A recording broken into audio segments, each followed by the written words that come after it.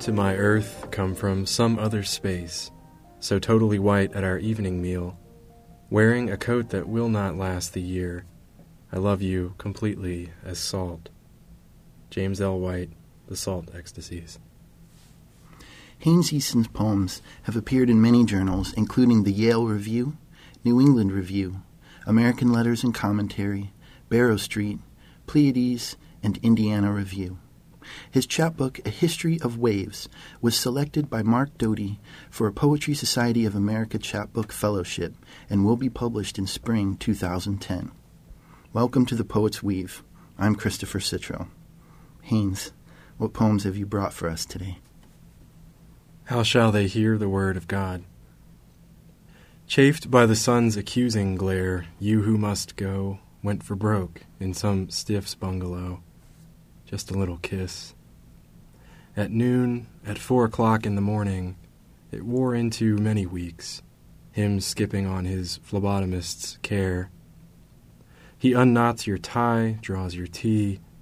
Why didn't you smile along with him those many nights as you squirmed away again against the severe bed's preposition?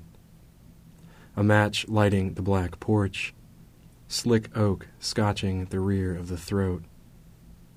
Once there was time enough for several longish years in which you could dabble haplessly, one fool after another. My boy, now you'll have to learn. A good heart is a good bargain, but a blameless one's a burden. This brother's censer dangles before your lips, before your heathen's guttural moan, awakes you with a start, Sunday, alone.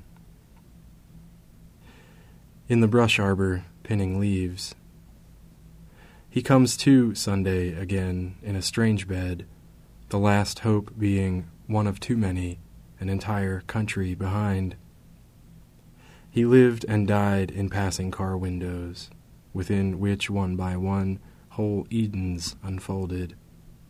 Coward, he kept them seeds, apple stones not cast. Instead, his twinning self on glass drifted into new faces. Flash formed, he'd imagined this hybrid person free of him or his doing, free of either as persons, and finally dispossessed of lust. Piety in waiting, in reflection. Wished that, but upon his many selves, never. So another blank memory morning, hell on the intentions of the senses. I can't talk now.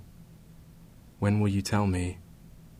His every opening permits shrill light like a phone. What time is it there? Rolling over, patting her ass. When will you tell me who? Rubbing his eyes, he knows so many answers expected by this bodiless voice. And soon. Word for word. Expected soon is the most bodiless of voices, and I see a grave I wouldn't. If he was a pilgrim like you seem, why don't we all travel his quiet road? Indifference, indolence. If you're a stranger, I am. I won't accept any laying on of hands, and my grave also stares me to my senses. There. I can tap my watch just as fast as you. I've seen what I expected swoon all along the dusky canals in extinctions of migrating game. You showed me all you cared to, remember? Sooty dice and simmer chicken bone, a Chinatown surrounded by a mining town. The liar's roll, you taught me, twice as often.